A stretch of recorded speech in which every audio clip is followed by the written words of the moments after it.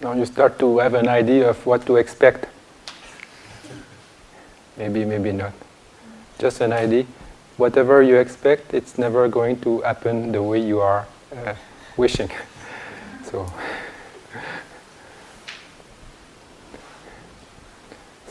we still have some questions, and I will deal with them slowly.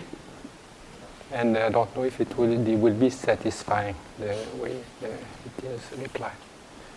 And actually, I put the first one of the first questions that I put is seems to be a little bit appropriate, and it is dealing in about the daily life, especially in the West.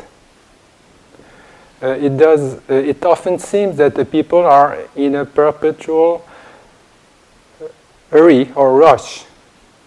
So, can you give advice on how to maintain slowness and calm and rest?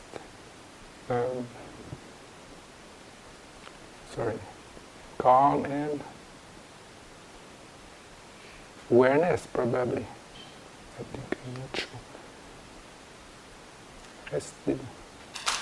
Anyway, and how to maintain slowness and calm, particularly when surrounded by those in a rush. So this is true. Like the world, like not only the world is in a rush, but the world also is in a hurry, and also people are actually many people are running, but they don't know after what.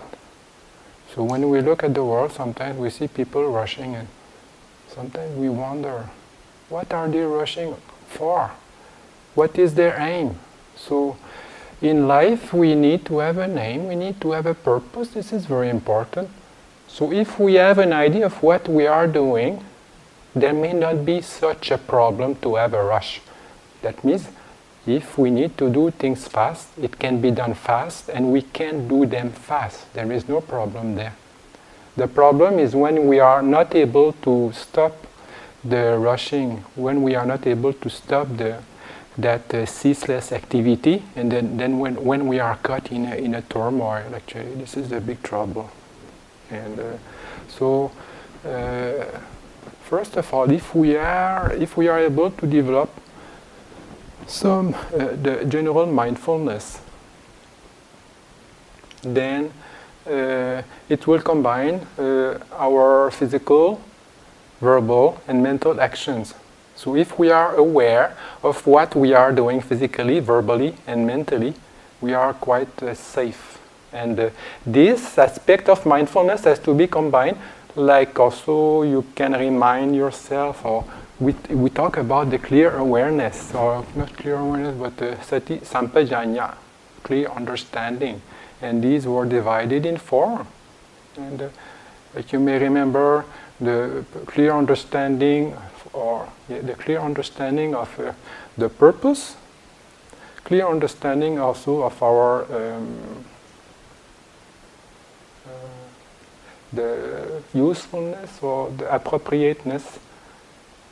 Sattaka, this is the purpose, first one, and then sapaya, the suitability, and then after that gochara, sampajanya, that means what do we feed our mind with, mostly which type of meditation or which type of thinking do we have in our mind when we are doing things. And then of course the fourth one, that is if somebody is able to carry a non-deluded type of mind when the activities also are going on. So if we are able to combine all the time mindfulness with what we are doing, it is fine together with these four types of clear understanding.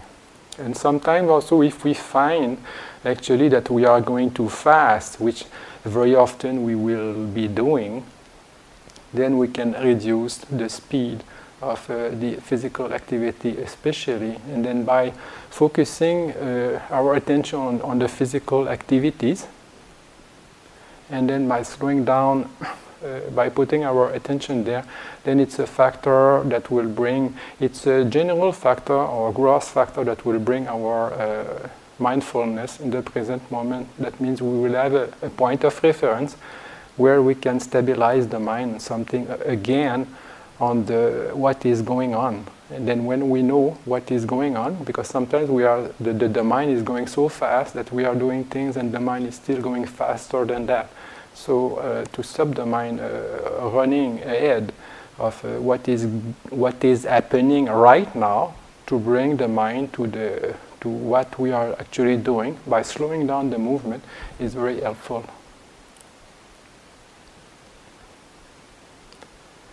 So sometimes we can also have a rest, or if we are doing some things and then it becomes something that is so fast, then if we have the possibility just to actually stay in the position, so we just stop, if it is possible. Like if it is possible, then we just stop. Either we stand up, or we sit, or we are lying down. It may not be appropriate. But even like eating, there is a meditation, that exploited or developed with the Vietnamese, the Thich Nhat Hanh, the Venerable Thich Nhat Hanh. And then in his presentation, they use a bell as a sign of reference for mindfulness. So sometimes during the day, people are doing things, and then they will ring a special bell, and that bell will be telling people to stop whatever they are doing. So suppose they are all eating together and then they are talking together, then there will be a bell, and it's a bell of silence. And then when the bell is struck, people have to stay in silence for about 1 minute. So it's very nice, because people are talking and then we are not sometimes aware of what we are talking about. So just stop, and then you just see the thoughts going on, and then after that you start talking again after 1 minute, But also if you are by yourself and then you are rushing some kind of activity, there is no problem. You are just aware of what you are doing, and that's fine. Because also, if we combine the mindfulness together with the clear understanding, then if we fulfill the second type of clear understanding, that is suitability and also purpose, then it's okay, because we know that what we are doing is what we have to do, and it is what can be done in this specific condition, in this specific situation. So then it does not bring any conflict with the mind, and then when we have finished to do the activity, then the mind is very clear. So mindfulness also is directed, or clarity or calm or meditation is regarding every aspect of our life. So the aspect of sila, it brings also in spectrum the activities themselves. So to give quality to what we are doing is what is important. So sometimes things should be done fast, but it should not be done faster than what it really requires. And also, the speed in which we are going to give to an activity should not impinge or should not disturb the balance of our mind. And this is the big problem. I mean, this is the issue. If we are able to keep a balanced mind when we are doing something, then it's okay whether it is fast or it is not fast. So anyway, to answer the question, the thing is to be able to keep track of our mind. So this is the key, because the mind actually is the most important factor that will contribute to have the body function in whichever speed it is functioning. So to keep track of the mind is the key. But also, like in daily life, if we are able to keep a regular practice of meditation, then it is very helpful. So in the morning and the evening, then we can review, or we can calm down the mind and come back to a state of peacefulness and clarity, and this will help us during the day. So the continuity that we will keep during these moments also will support, like in the daytime. In the daytime, if we are just stopping for 5 minutes or 10 minutes, if we are at work, or if you just stop for a few minutes and then you bring your mind inside, and even if your eyes are open, you just come back to inside, and you settle, you compose the mind again inside, and then the balance will be re-established very fast, because also everything else is stable. You know what you are doing, and everything is okay.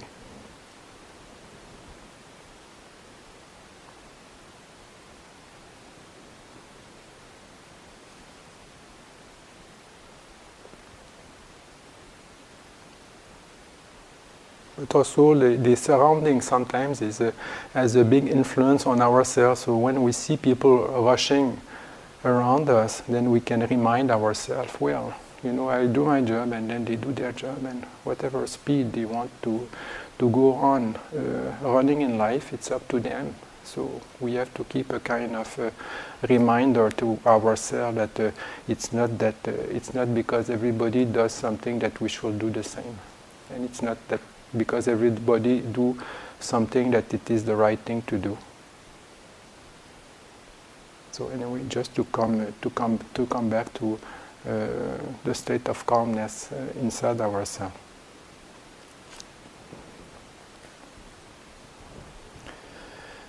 Here there was, the second note, and there was a note on the billboard related to the 2 months ago we spoke about the heart transplant.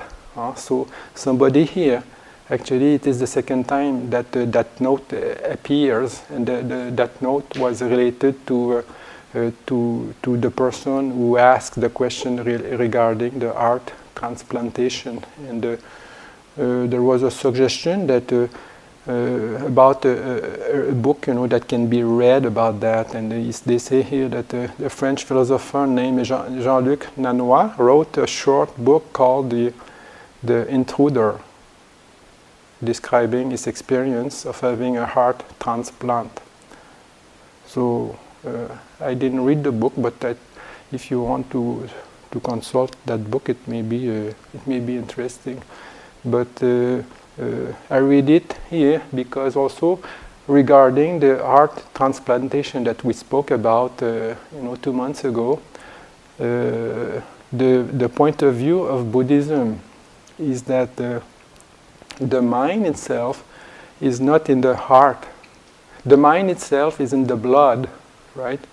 Not the mind, but the base of the mind is depending on the blood. It's not depending on the heart as the organ. And then since the blood also is passing through the heart, then we see that the physical base for the mind is the heart.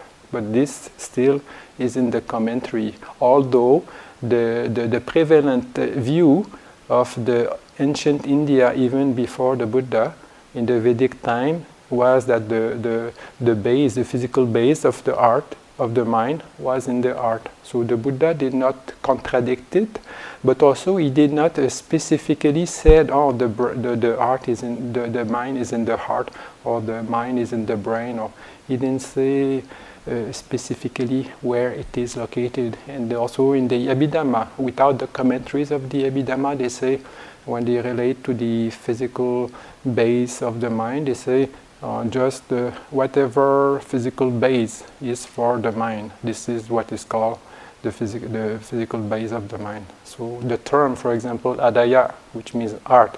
So the term adayavatu in the Abhidhamma is a term used by the commentaries of the Abhidhamma. But to come back to the heart transplantation, is that I think the question was in regard, okay, now if somebody is having a heart transplant, then the mind of another person will creep in, or something like that. So it's not, it will not be the case. And that book, I guess I didn't read it, but that book may refer definitely to a feeling of intrusion, because, I mean, can you imagine having a heart from another person, even if it's a human being, it's a foreign thing. So the heart is the most sensitive organ of our body. So if we have, if you even have a finger transplant or eye transplant, you will feel, I guess, that you have a foreign body, plucked or put on your own body. So that body itself will always have some kind of, eventually it will get adapted, the medical experience will prove that it will eventually be adapted to your own body, but still, I think to some extent it will remain a foreign organ, or it will remain a kind of foreign tissue, at least for quite a good while. Any comment on that? Two questions. I always thought that the mind didn't have a physical base in the body. That's what I was always taught. Yes. It's not so. Like the commentaries to the Abhidhamma, the Abhidhamma says that there is a physical base to the body, but it doesn't say where. But the commentary to the Abhidhamma say that the base for the mind, the physical base for the mind, is the Adayavatu. That means the heart base. And the second question is there any differentiation, I guess, in the commentaries then between the physical heart as the organ and what in the West we might call the heart center, sort of more in the center of the chest where we tend to physically or emotionally experience things? But some people say, the seat of consciousness. Well, this term actually is related not necessarily to the physical base. It is related like the heart, in the sense of, I have that person in my heart, or now I have a broken heart, or now I have an elated heart, So that meaning or that terms refers to the mind itself. Yes, it refers to Adaya.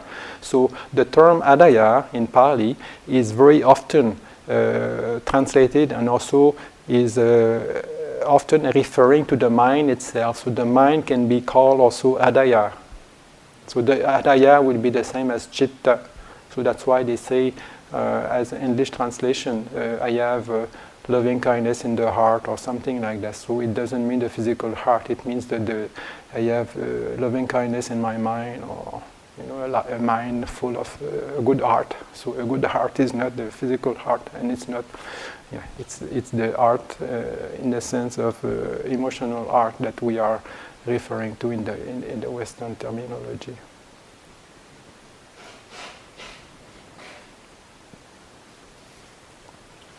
Okay. Just a clarification, it's Jean-Luc Nancy, the name of the author. Pardon me? The author of the book? Yes. Is Jean-Luc Nancy. Nancy, okay. Thank you. Yes.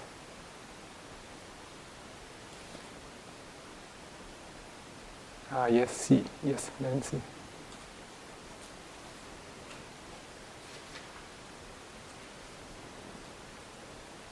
So does that person think that he is living with somebody else, or that person, did you read the book? So is the feeling that the person is feeling that he has a double personality, or he just feel that there is a stranger, or the organ itself is just like a beating to an extent that he doesn't want?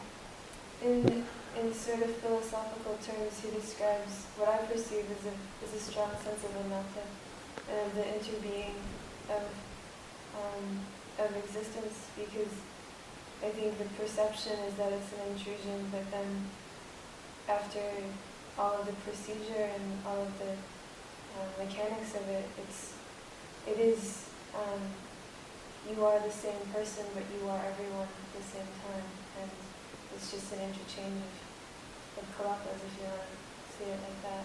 So but he doesn't write it in a philosophical way. It's a very good book. Mm-hmm. So maybe you can read it one day.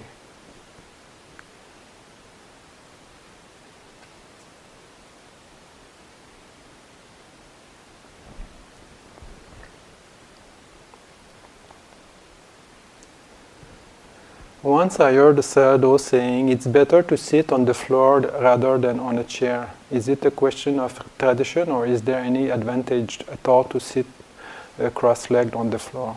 So the advantage is just to sit cross-legged, because the cross-legged position brings a kind of the body is more compact. So the position, cross-legged position, is more is very conducive for the meditation, whether it's on the floor or on a chair.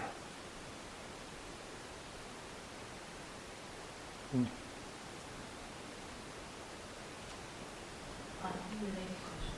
So I believe I remember saying in the Sudhimagga that they say one can examine with the 4 postures and whatever suits one best, whether standing or lying. Yes. And that's the posture to Yes. meditate. Yes, yes. So then, question about comparing, say, lying down Mm-hmm. and sitting, whether you have any comments about that. Yes, like the question was in relation to the sitting position. So if you are to sit, then the sitting position in cross-leg is very conducive. But of course, the meditation has to be pursued in all the 4 postures, and then also the 4 postures are convenient for some people.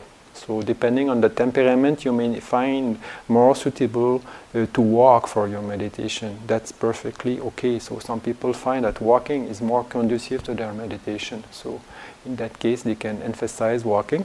And some also find that lying down is the best position for them because of physical difficulties or for whatever reasons. And also some people find the standing up also more conducive. So whichever position we are adapting, then it's okay. Meditation can be pursued. And then in the case of the lying posture, it is also good, but the inconvenience or the danger there is that we can fall asleep more easily. So the degree of attention needs to be stronger. So the mind needs to be more prompted so that it does not fall asleep, that's all. But if somebody is able to maintain wakefulness and the clarity of consciousness when the person is lying down, and it is very good. And also a lying down posture also should be practiced. But the only tendency is that, okay, now you are lying down and you so realize that the mind is very fast, very quickly away from the meditation.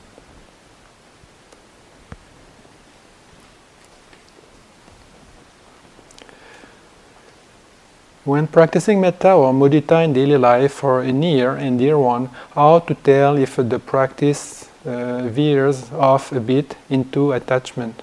So I think the thing also we can see that if it is a genuine feeling of metta, it can start with our own relative or people very close to us, and that can be a genuine feeling, but we have to see that that feeling is not limited to our family, or that feeling is not limited to our relatives. So if we see that that quality of metta, we are able to pervade it to our neighbors, and then we are able to keep the same quality of metta towards anyone, then that means it's quite good. No? That means it's a good state of mind, and it's a good state of metta. And this is also very positive. Like if we are not able, so to be able to start with the people surrounding us, even if they are closely linked with attachments, then at least the feeling is there, and that feeling should be developed to every beings in the universe as much as possible. So whether the feeling or the practice of metta is inclining towards attachment when we are practicing it towards a loved one, then we have to see also that if our metta towards the loved one is stable, or if it is changing when these people are not doing what we want, or if these people also are not fulfilling what we are expecting of them and things like this. So we will see if it is really based on attachment. We will see also if it is based on attachment when they are changing. So when they are changing, if we have really metta, then our metta will still remain the same. But if we get upset, or if the metta is diminishing because of the change in their attitude or in the change in their behavior, that means that there may be something lacking in our metta. Also, if we are needing them to fulfill our metta, then it's not very good. It's a type of metta that is very dependent, and the real metta is when you don't need the persons to make you happy. So that happiness is a feeling of metta, and then that metta can be spread, or it can be given to all kinds of beings. So you don't need the specific beings to make you happy. You don't need the beings to feed these qualities.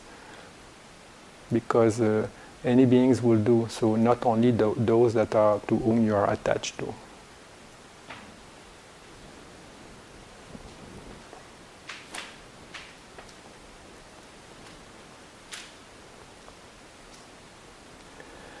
Here, I have stated that you have stated that you don't know of any living arhats indeed.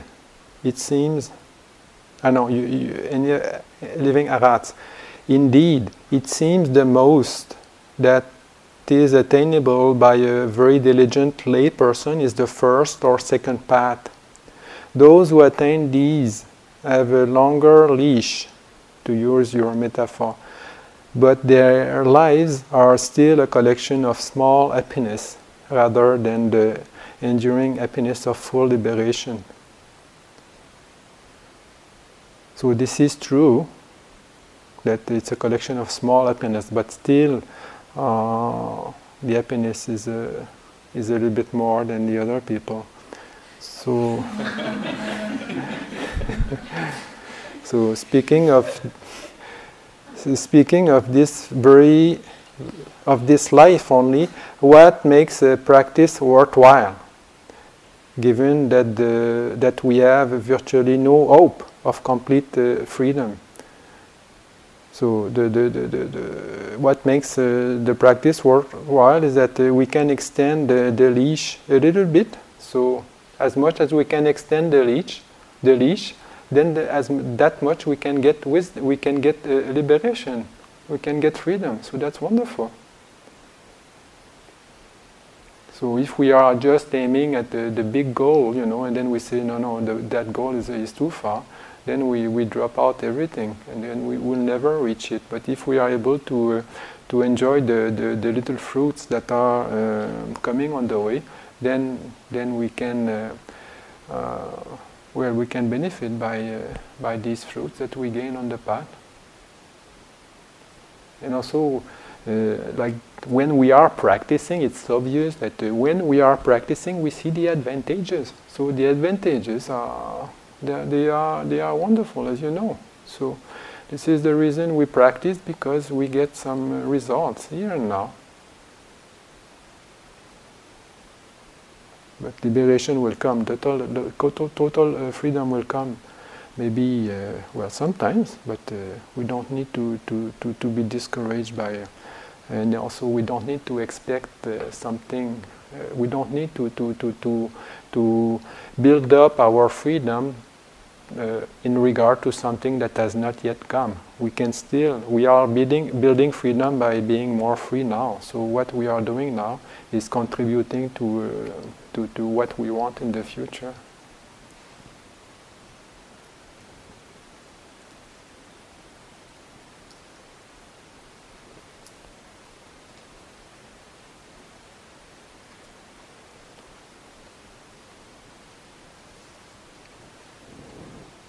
Yes, the more we practice, the more we feel the motivation. And also, the less we practice, and then the more we feel what what we are missing.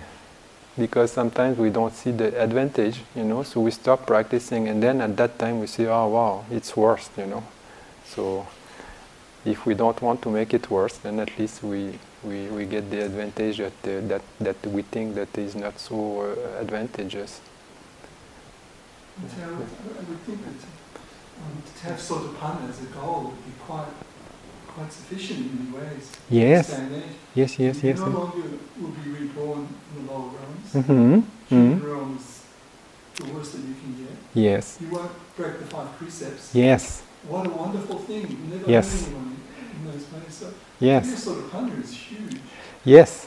That's it. So I did not spoke about the advantage or that we are getting because But these are the advantages, like just the fact of understanding the usefulness and the benefit we get by observing sila of the 5 precepts. It is wonderful. So if somebody in his mind, and this is the mind of a Sotapanna, the Sotapanna will not be reborn in hell or in bad destinations, not because of the good karma, but not because of some kind of magic that happened somewhere. But it's because the person has realized the worthiness of just observing the 5 precepts. So the person is so aware of consequences, and also the person is so aware of the importance and also the value of respecting life in general, that it is impossible for that person to break the 5 precepts. So if the person is not breaking the 5 precepts, then automatically the rebirth into lower realms is not possible.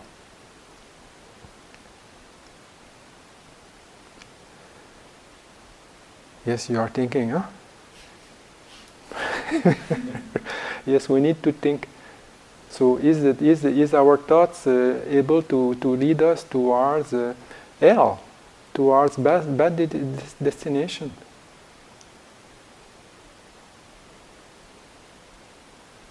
Like for the karma to be operative, it needs also to be done. So if we are breaking the sila on a mental level, if we think, I'm really going to smash that person's head or something, if it's only a thought, then it's not breaking the sila. So because the person, the restraint will be maintained physically. So in that case, the sila is not broken. So if it's only mental, it may not have the potential to bring you to bad states of rebirth. This is what they say.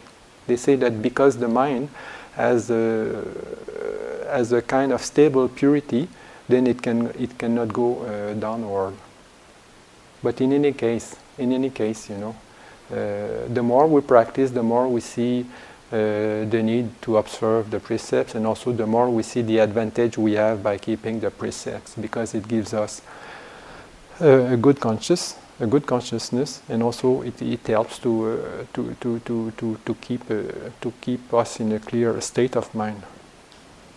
So these are the obvious advantages that we can gain.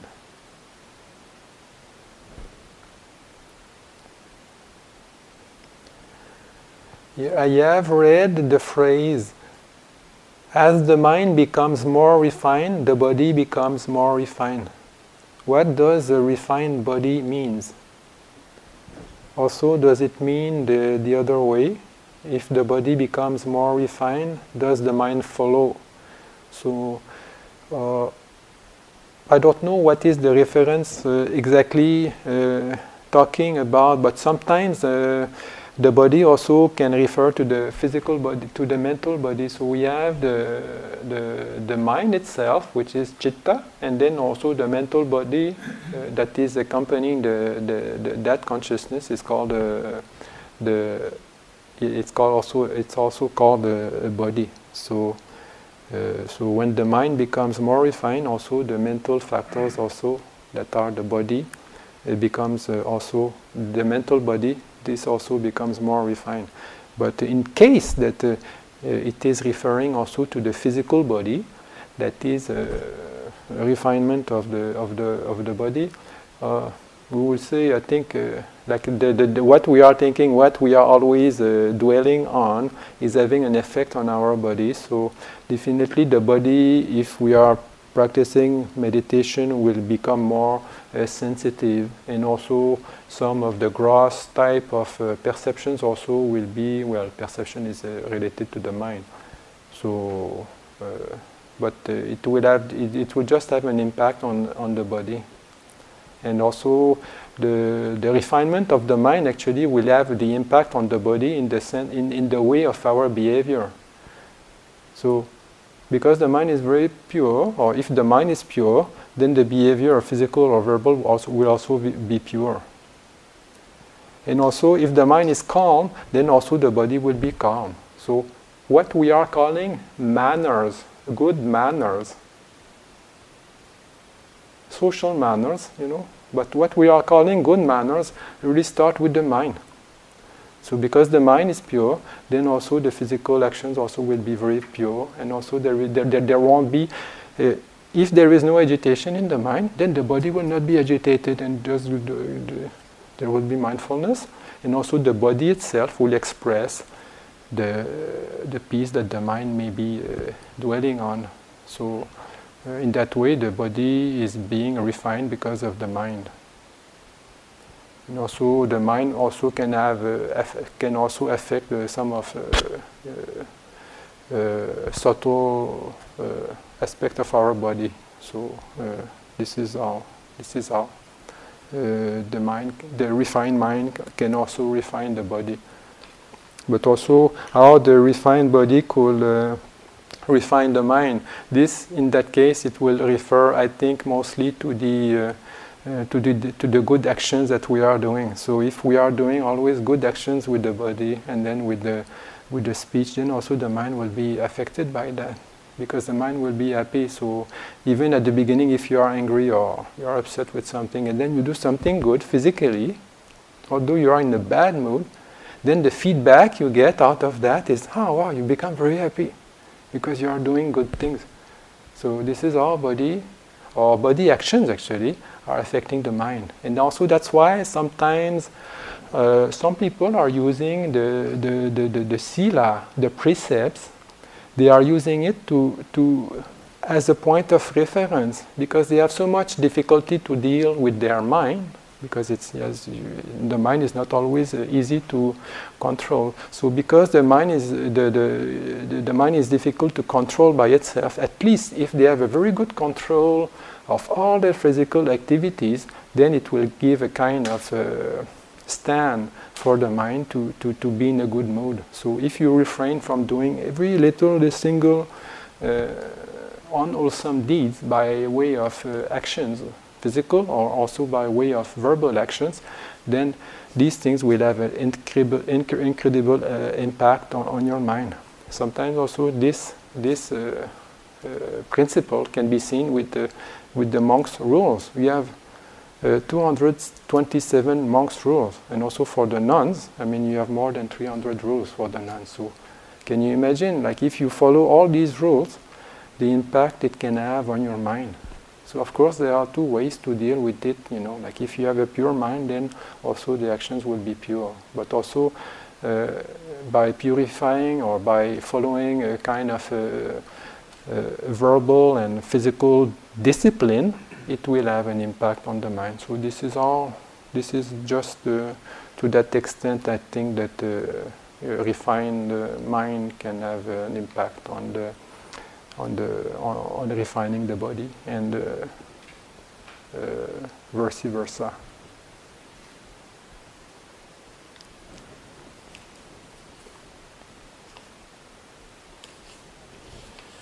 Here also there was a note, that I'd like to specify. Last time I spoke about beauty, the mentioning about Subha Vimokkha, the liberation by the beautiful. And then I refer to that in regard to somebody who is practicing metta, So when we are practicing metta or the other Brahma Vihara, then the mind becomes very beautiful because everything, all the objects becomes, we see the beauty in them. And also the mind itself has a very beautiful quality. So this is what I was referring by beauty. But anyway, also everything that we see tends to be seen as beautiful. So the person who is having a mind of metta and also that type of mental setup will easily pick up beautiful things, like the colors especially, that's all. So if you see, like the beauty here is related to the colors, and then also the liberation by the beautiful is the liberation that is done mostly with the Kasina exercises with the 4 colors. So you see the beautiful blue or yellow or red or white, and then from there easily the mind will get absorbed in that and you develop the jhana. So this is what is called liberation by the beautiful. But also the person will have his life, his life will be a life of beauty because the mind is always in that state. So anyway, in relation to the point here is that beauty, like paintings or photos, is semi-permanent, but truly only a copy of the real, which we can never own and never hold. This is true. To be liberated by the beautiful is a state of permanent suffering. I would not say so because the person is liberated even from the beautiful. So the beautiful is just a mean to be liberated.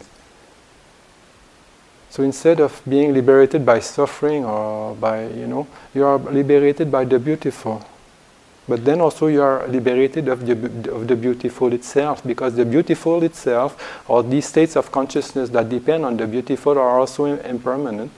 And they are also a source of suffering if you are clinging to them. But the states of mind that they bring, we can lead you also to a state of freedom.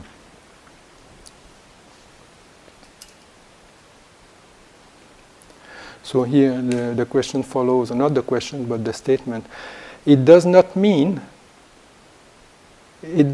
really matter how heavy your bags are, so long as you can carry them. So the thing is that if we are practicing metta, then we don't want to carry people on our shoulders. And then we don't need to carry the world on our shoulders, but we see the world with a beautiful mind. So we are caring for these people. We are caring for all beings, and then we have compassion for all beings. It can follow with action. It should follow with action, but the idea is in the mind. So if we are seeing all beings as being beautiful, or if we are practicing also the compassion and things like this, it makes the mind much lighter. We become much lighter, so we don't carry a bigger bag, because also it gives us the possibility to drop the very heavy bag of anger, disappointment, and upset and desire, everything. So when we are full of metta, all these defilements go away. So the mind becomes real light. So that's why it is a liberation. That's why it's called liberation by the beautiful. So the liberation by the beautiful being a mean. So it's a mean to achieve an aim. So the mean actually is the peacefulness that you get from these states, and it's a peacefulness related to the samatha practice, because it's connected with jhana. So with the metta, we can get the jhana. So if somebody is always in a state of metta, then the person just closes his eyes, or even with eyes open, the person can go in the jhana. So the jhana by itself is just like the way it is described in the books, like just in regard only one jhana factor, the jhana factors of piti. It can uplift even the body to the extent of floating in the air. So what do you talk about? Heavy load? It's not heavy at all. You become very light. You can even fly in the air. So that's all. I think the liberation by the beautiful, it should be understood just as a mean. So just as a mean to make the life more easy, and just a means to make the life also more agreeable. That's all. But it is not a mean at all to make a more things to carry. Yes. So I'm a little confused. So when you speak about the liberation by the beautiful, so I'm assuming that liberation is actually making a realization. So would the person who practices the Brahma-viharas and the casinos identified as beautiful, would then not do the three characteristics and see perishing Yes. and all that, or would Yes. they still do that afterwards? Yes, and this is like you have also 4 types of liberation. You have the samatha, 4 types of approaches. So you have somebody who will practice samatha first, and then vipassana. You have somebody who start with vipassana first, and then after that samatha. And a person will combine the two, samatha and vipassana, yoked together. And also you have a 4th type of person will just be dry inside throughout. So whenever the aspect of samatha is included here, then this can fit in. So the practice of metta, if it is done before, it is samatha pabangama, vipassana yanika. So the person is practicing the Brahma Vihara, and he is using that as a resting place. He is using that also to strengthen the mind. And then when the mind is strengthened, then when the person is doing the vipassana, then the insight is done also on the states of mind that is in the jhana, also all kinds of phenomenon also. But the person just has the possibility to use the samatha as a resting place, and this is the difference. Like somebody who doesn't have the resting place is like walking in a desert, and then you are just walking all the time in the harshness of the land, and in the harshness and the aridity of the environment. Whereas somebody who has some basis of samatha, then when the person is doing insight practice, although it's very difficult, or the person is seeing anicca all the time, and dukkha and anatta, still when the person wants, then he can have a break and can have a rest in the samatha states. So that's why those who are samatha yanika, if it is combined with the vipassana, then it is the easiest path, because all the time the person has the possibility to have a rest in this peaceful state of mind. And definitely they are not permanent, and definitely also they are conditioned, but still they can give a kind of really a good rest, and also it can bring a lot of balance and a lot of happiness, although it is a conditioned type of happiness.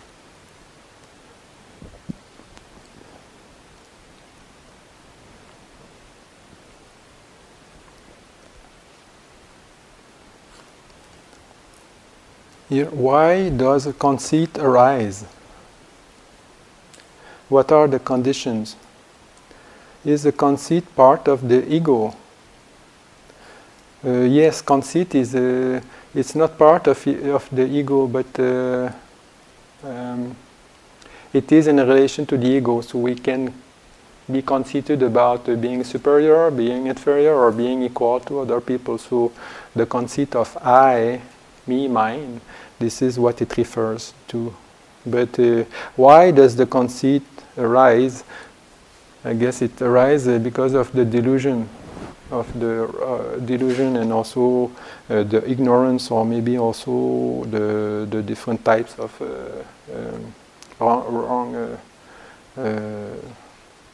wrong types of view. Or here there is a term, that is speaking about how people.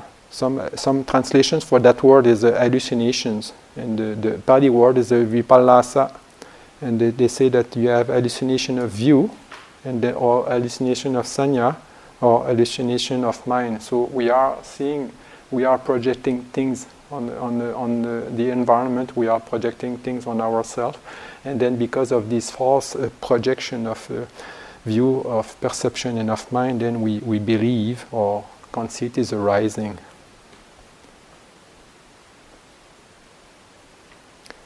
but also to, like it's a bit useless to elaborate on that. But the question also was asked how to get rid of the idea or the conceit I am. Asmi mana, how to get rid of the conceit I am. Since also we are going to come back again on the principle or the concept of emptiness, then we can, the person who asked the question can refer to the Mahasunyata Sutta in the Majjhima Nikaya, the greater discourse on on emptiness, and there it is saying that if somebody sees the five aggregates, because what we identify ourselves with is just the five aggregates. So that's all. Of course, the five aggregates can be, as you know, analyzed by way of nama or rupa, or it can be analyzed by way of ayatana, or by way of dhatu, or by way of other means. But it's the same as being the aggregate. So in that sutta, they say how somebody should see the five aggregates, and then they say that if a person such a person sees the five aggregates by way of such is a rising of rupa, such is the perishing of rupa, and then such is the arising of vedana, such is the perishing of vedana, etc., with the five class, then the person is abandoning the conceit I am. So to abandon the conceit I am is by destroying the wrong perception of permanence, or the wrong perception, mostly the wrong perception of permanence, because this is what is strengthening the idea of a self. But if we look properly, then there is no self, and the self also cannot exist if things are decomposed into components, and also if these components are seen as anicca, impermanent. So here is just a simple quotation where it is giving the number one remedy to get rid of our problem of conceit.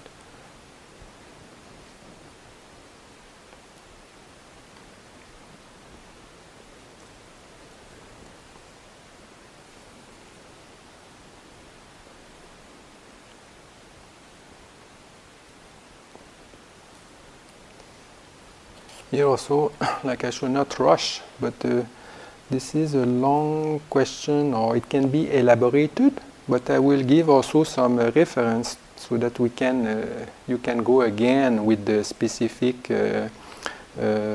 quotations that I will give, and it is relating to the similarities between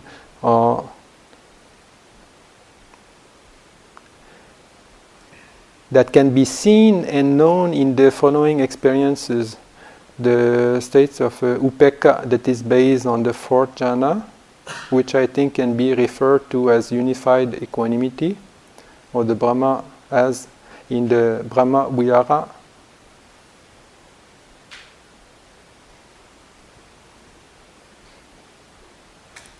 Upekkha also of the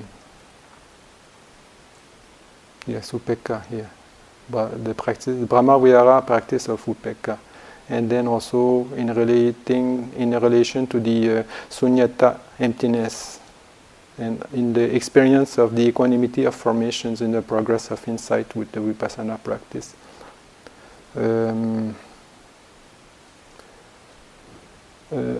So the reference that I did also quote before is about the definition of upekkha, and it is in the Visuddhimagga. The Visuddhimagga, the exact number is like it would be too long again to go into the details, but they refer to 10 types of upekkha. It is the chapter 4, and then paragraph 167. And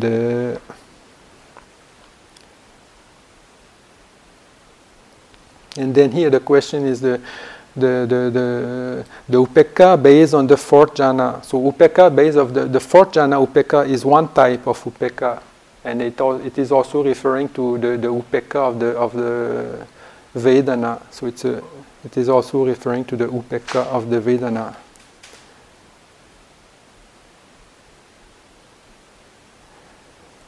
So there is a difference here with this type of fourth jhana upekkha and also the unified equanimity, which is, I guess, I don't know that term in English, but there is one type of equanimity, tathramajjatata, that is called, and this is the even-mindedness, and the even-mindedness, as they translate it here, is mental factors that it is a mental factor that accompany all of the jhana states. Even the first jhana, you have that type of equanimity, and also in other mental states, in also other types of consciousness, you have that type of equanimity.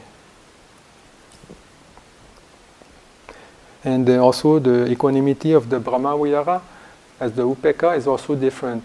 Not only it has the upekkha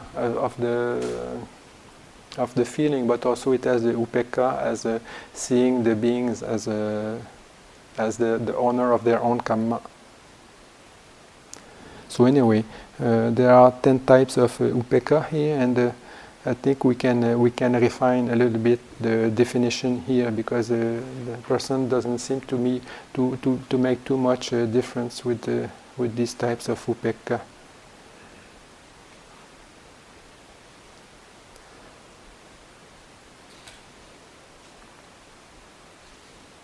So the second relation that we want to make is in regard to the sunyata.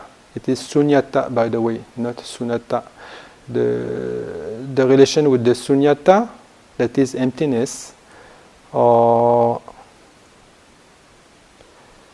also sunyata, we have seen, very superficially last week about some of aspect of that, but there is the sunyata, the emptiness of the voidness. If there is the absence, or if something is devoid of something, then already it is a state of sunyata. So sunyata can be done by way of samatha. That means when we are practicing samatha, then there can be the sunyata, the devoid or the voidness of hindrances, or there can also be the voidness of what we are not observing. Like if you practice the kasina, then you don't see people, or if you are in the forest, you don't see people, and then these objects will make something not being present. So it will make your mind present to something, and then by being present to something, the other things will be devoid of that, from that. So that aspect of sunyata in the samatha can be developed to a very high degree. Like all the four rupa jhanas have an aspect of sunyata. And also the arupa jhana, immaterial jhana, also have an aspect of sunyata. Like when someone is doing the infinite space, so that person is completely devoid of any perception of materiality. The person is not perceiving anything material, he's just in the infinite space. So infinite space by itself is very empty. So it is empty actually of materiality here. And then the other immaterial states also have a quality of emptiness in regard to specific things. But also the emptiness also can sometimes be related to the third immaterial state of nothingness. The base of nothingness. And the difference here with the concept of sunyata and the base of nothingness, if we are just using the English word, then the base of nothingness as an immaterial state of consciousness will refer to the concept of nothing. So we concentrate our mind on nothing. Nothing at all. So nothing is the object of our mind. Nothing. So you concentrate on nothing. But it's possible. So we can make a concept of that. Yes. So we can make a concept of that. So the English word here is nothing at all. Not nothing. But emptiness, emptiness as such, the difference in the terminology with English will be like a no thing. That means no thing, not nothing, no thing. So it is different. So that means, anyway, we will also go further with this. I will not lose you in the, yes? Would it be accurate to say, is the distinction you're making that nothing can be an object yes. of awareness, but emptiness can't be an object of awareness? Yes. It's the state of being empty of something. Yes, yes, but also it can have an object, and then I will develop a little bit further. You can ask some more questions. So now we dealt with the English terminology, but also interesting quotation that we can refer to, in the Mahasunyata Sutta, the Greater Discourse on Emptiness. Then there, it is another sutta, the Sunakata. It is Sunakata. I am still confusing you. So anyway, the name of the other sutta that I want to refer is the number 106 in the English translation of the Majjhima Nikaya, and the name is Aningja Sapaya. That means the way to the imperturbable. Yes. And there they explain different grades of the way to get to the imperturbable, and then the imperturbable relates actually to the immaterial states of the four jhana. But one state of this imperturbable is actually the base of nothingness.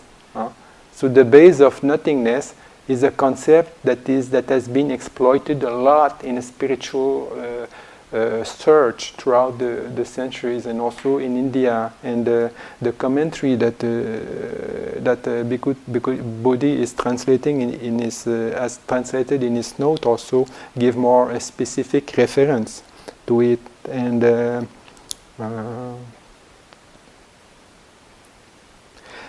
And it can be attained. That means the base, the immaterial base of nothingness.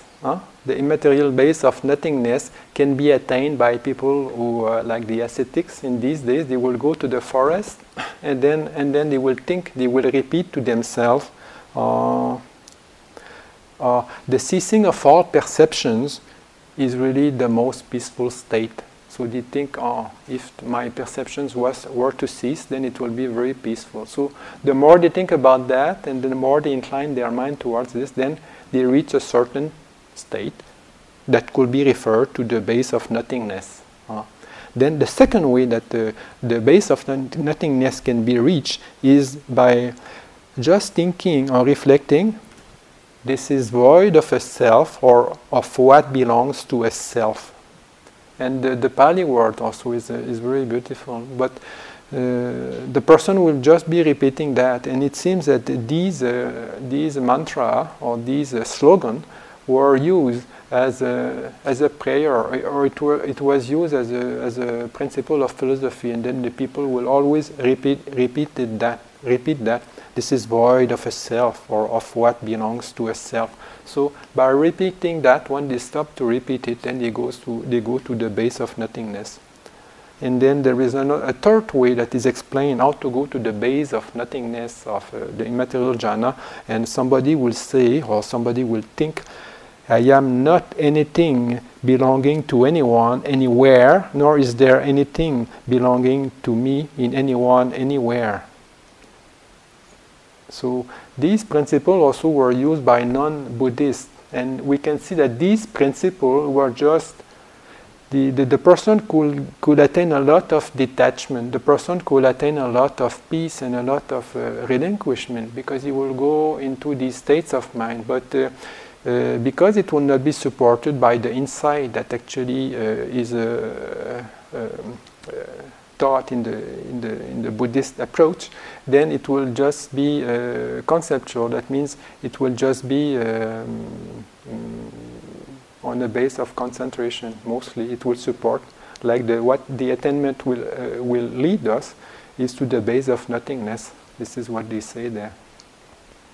And also, now I remember because I have read in a book, that in some yoga practice, they just focus on their finger, or the thumb, and then they say like this, my thumb, they focus, and then all in a sudden, after a while, they say like this, and then nothing, and then they go into a state of nothingness. So there are many variations, but just to say that the state of nothingness has many types of approaches and also many types of results. But so this is these descriptions are given in that Majjhima Nikaya Sutta.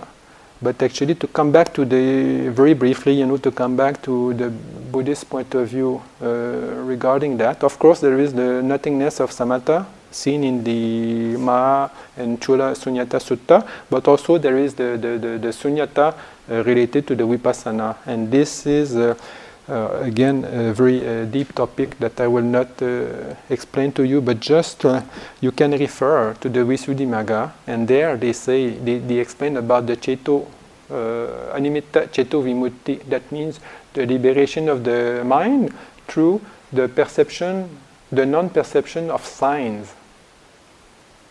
So the person who is practicing the Vipassana insight practice based on impermanent, because the person is seeing all the time impermanence, whatever is putting his attention to, then these things don't have the possibility to form into a nimitta. So it's called animitta. So the mind has nothing to hold on. So because it's a signless, there is no sign there, then it is empty also. So it's a type of voidness. So the person who is practicing mostly with the anicca, impermanent in the mind, then it is said that he will attain to the unconditioned by way of, like this is the three ways of liberation. So the first one is by practicing anicca. Then it is the liberation by the desireless. So the person will, it is liberation by the signless. Yes. So animitta. Yeah, the liberation by the signless. But also because the gateway to the liberation will be by the signless animitta, they say that the nibbana also will be signless, because the nibbana also is a animitta. The nibbana is not a nimitta. So the nibbana, here they describe the nibbana as a asankata, unconditioned, the unconditioned element. But the way to it and also the description of a nibbana can be many.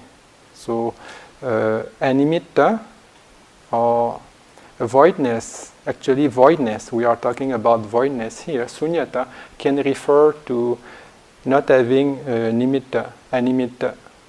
So it can refer to the way, the gateway to the liberation, to the nibbana.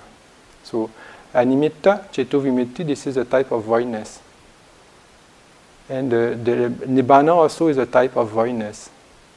So the second way to the nibbana is if somebody practices vipassana focusing on dukkha, on suffering. So because the object is suffering, then the desire that the person will have towards anything will diminish. So So it is called I forgot the Pali. It is called the desireless way to liberation. But also the attainment of nibbana will be an attainment of voidness. Nibbana as such can refer to voidness also. So this is the second way.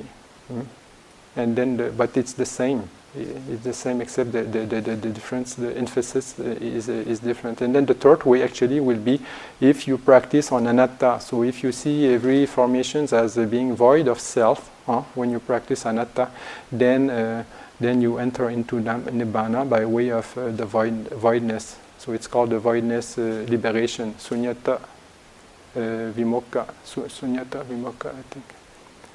Yes. Yeah. So anyway, the details are in the Visuddhimagga on the chapter 21 and paragraph 67.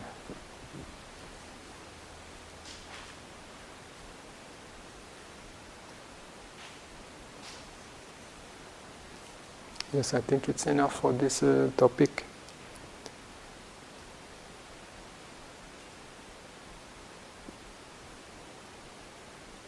So another question: Could you talk more about signlessness and a method for contemplating it? So signlessness, animitta, we have just talk a little bit, and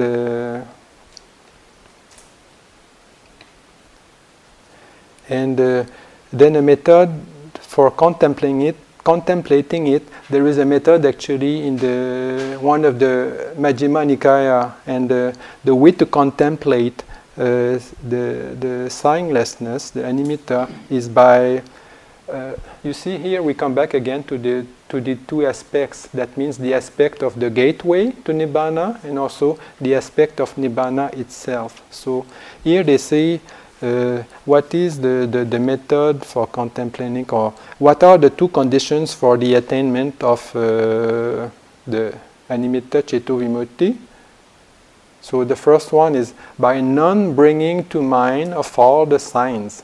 That means everything you are looking at, if you don't make a nimitta, if you don't build up a sign by contemplating impermanence and things like this, then it's okay.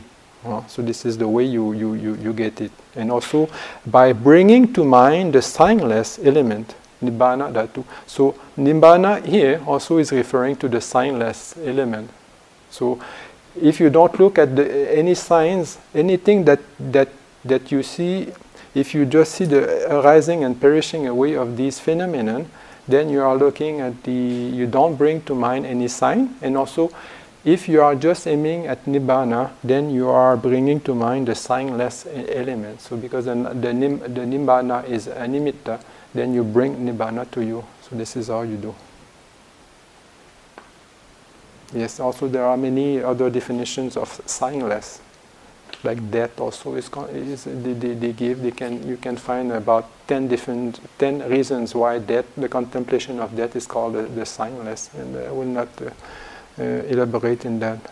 And just to finish the question is, Thich Nhat Hanh says that the signlessness can also be seen as no birth and no death. So the Theravada also see the same. Like if you refer to that as nibbana, then it's nibbana is the absence of birth and death.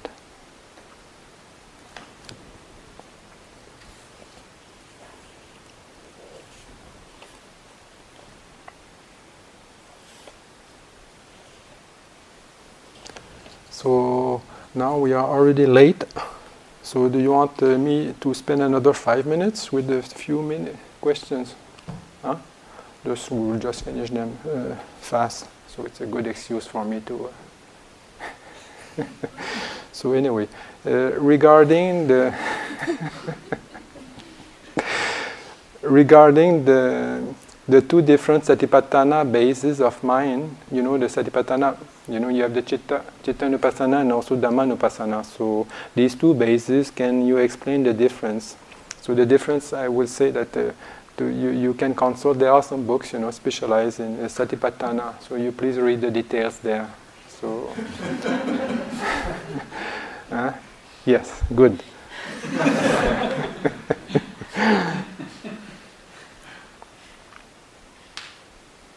And here also the same person. Why does the mind need an object?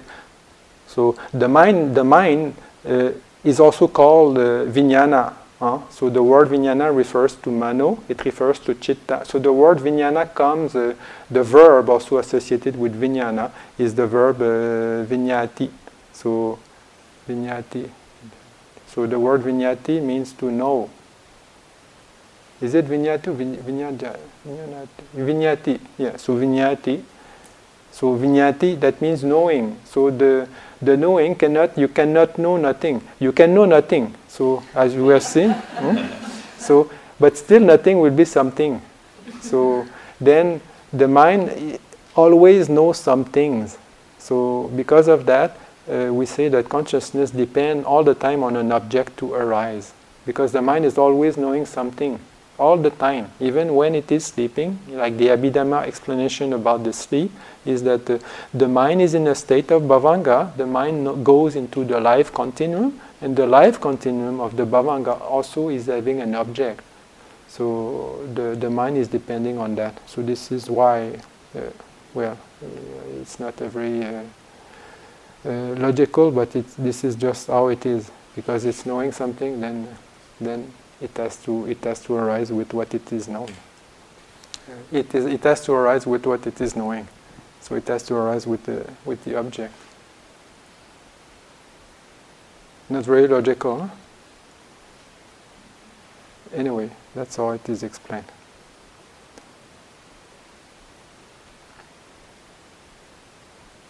Also here, a very fast question. Following up the brain, there was a brain issue, so yes, we'll not deal with all the issues we brought, during the retreat. So please discuss the thoughts, concepts, and memory. What is their base? So the base is the mind. So mind base. How are they conditioned? They are conditioned. You can look for the 24 patthana, study them very truly, and you will see that among these 24 conditions, many of them deal with concept, thoughts, and memory. So what role does the brain play there? So the brain is just an organ supporting the nervous system. Here, I will go fast. Could you tell us more about the vasana tendency or habit? In which ways is this different from karma? Is it the fruition of karma created in this life?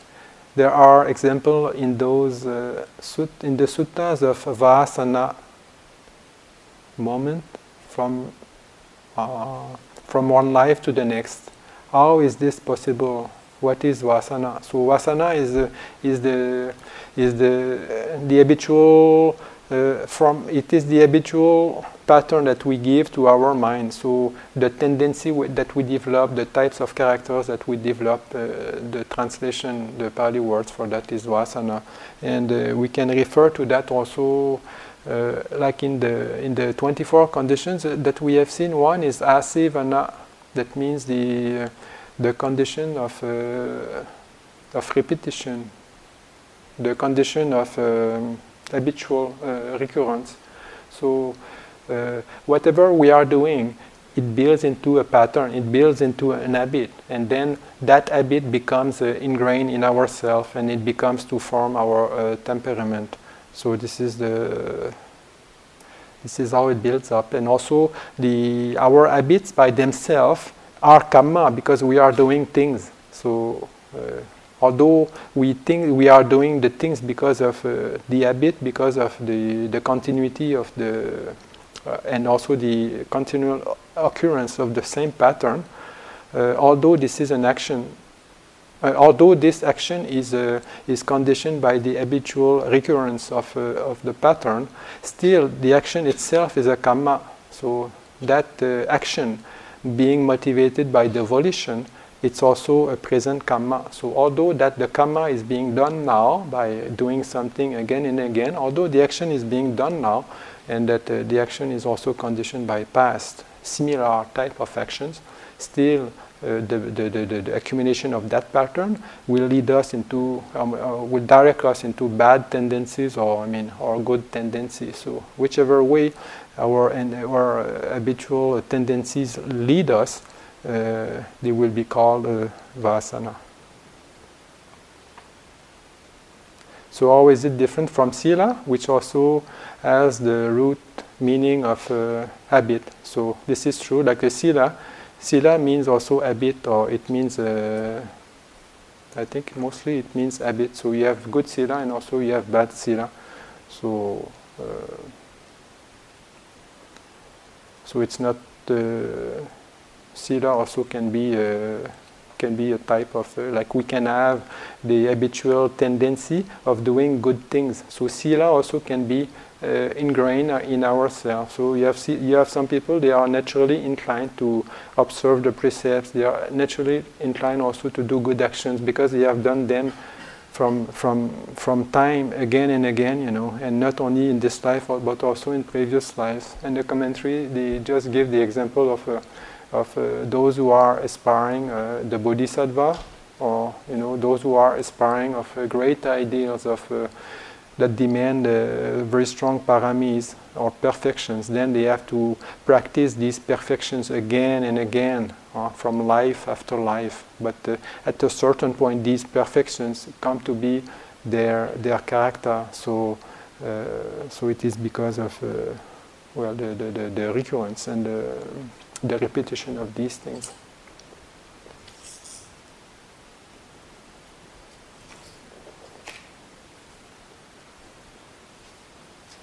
So just a clarification that I like to make here is that the reference I made with the music, often I did use the music as a simile. So we have to remind ourselves that the music in the Vinaya, in the monastic discipline, is not permitted. We cannot play music because it can be a distraction. But nevertheless, music itself can have, like it is used as a simile in some sutta, like the lute of Sona. So the Buddha says, okay, now when you play your lute, referring to the Sona who was a musician before, then if you play, if you are not tuned properly, then the sound will not be harmony, it will not be good. And then if you are tuned if it's too tight, it's the same thing. So you should balance your strings so that you can play good music.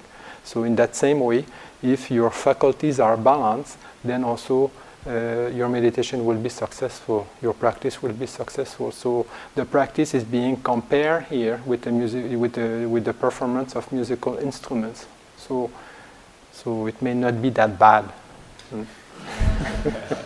And also, you all know that music, we have the belief that music can refine our manners, and this is true. Like if you are people who are really agitated, or even people who are not so agitated, if you listen to good quality music, it can have an impact on your mind. So some music can be positive for spiritual inclination, can be contemplative, but music eventually is a distraction, and also it can be it can be a distraction, and also it can keep us only on the sensual plane, on the sensual realm. So the important thing is to make our mind harmonious, and it is to make our mind like the music that is like a symphony. So it was the symphony was just a metaphor. And also music, I would like to say that music,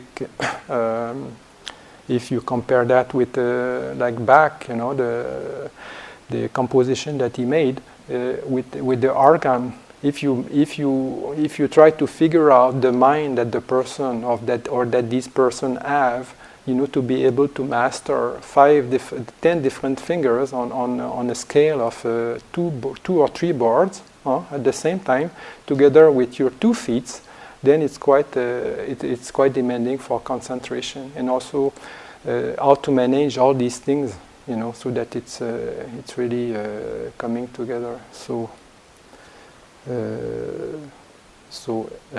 music is also very closely related to mathematics.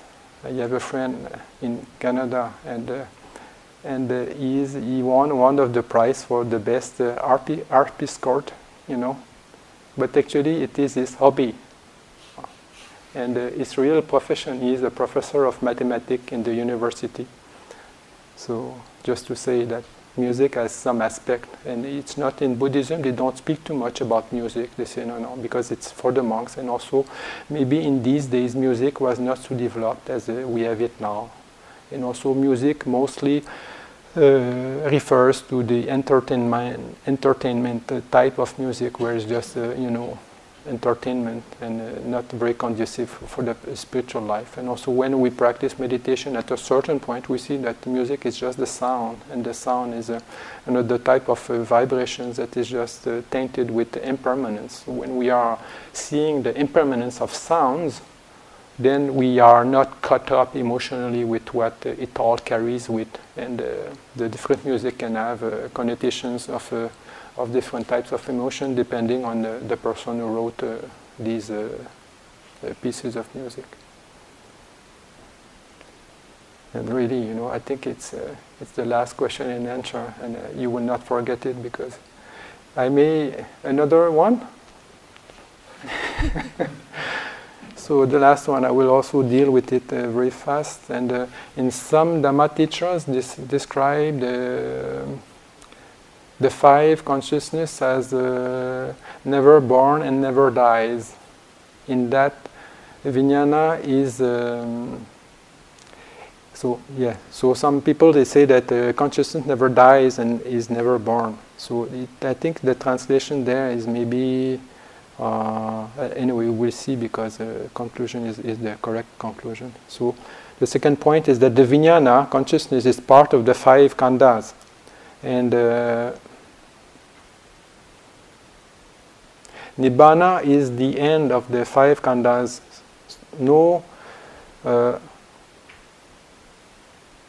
So what goes to nibbana? So actually nothing goes to nibbana. So, and also the vijnana is part of the five khandhas. So in the Vedanta philosophy and the Zen also, all this is compiled, double speak. Here the writing is not so clear. For of course it can only be the five undefiled consciousness that attain nibbana. Yes, it is the undefiled consciousness that attain nibbana that is not born and is not dying. But even that I am not sure.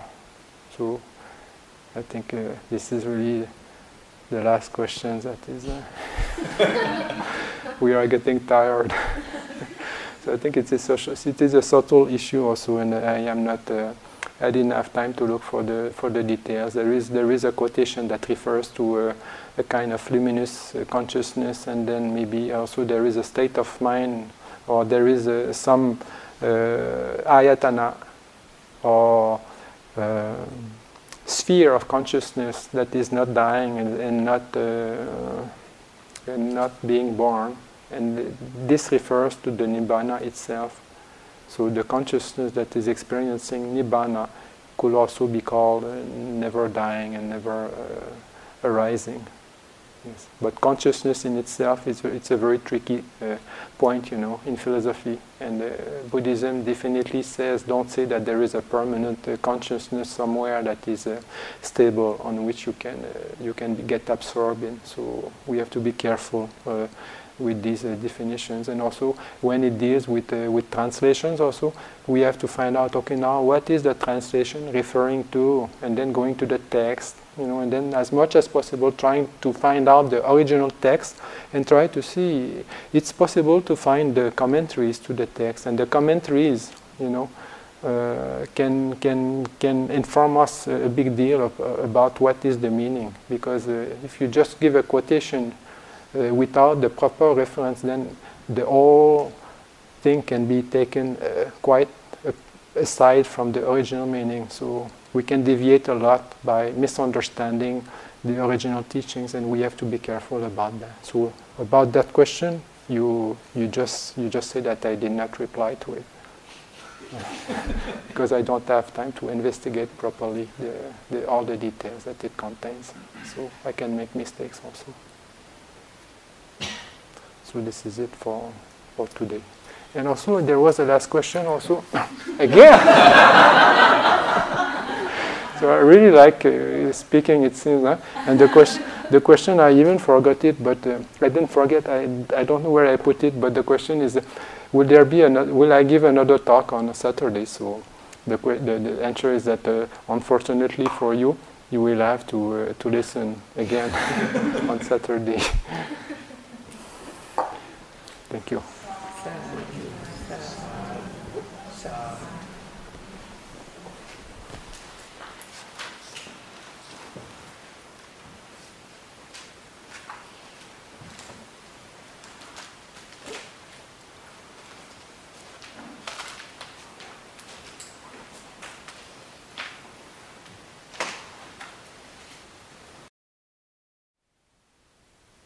Thank you for listening. To learn how you can support the teachers and Dharma Seed, please visit dharmaseed.org/donate.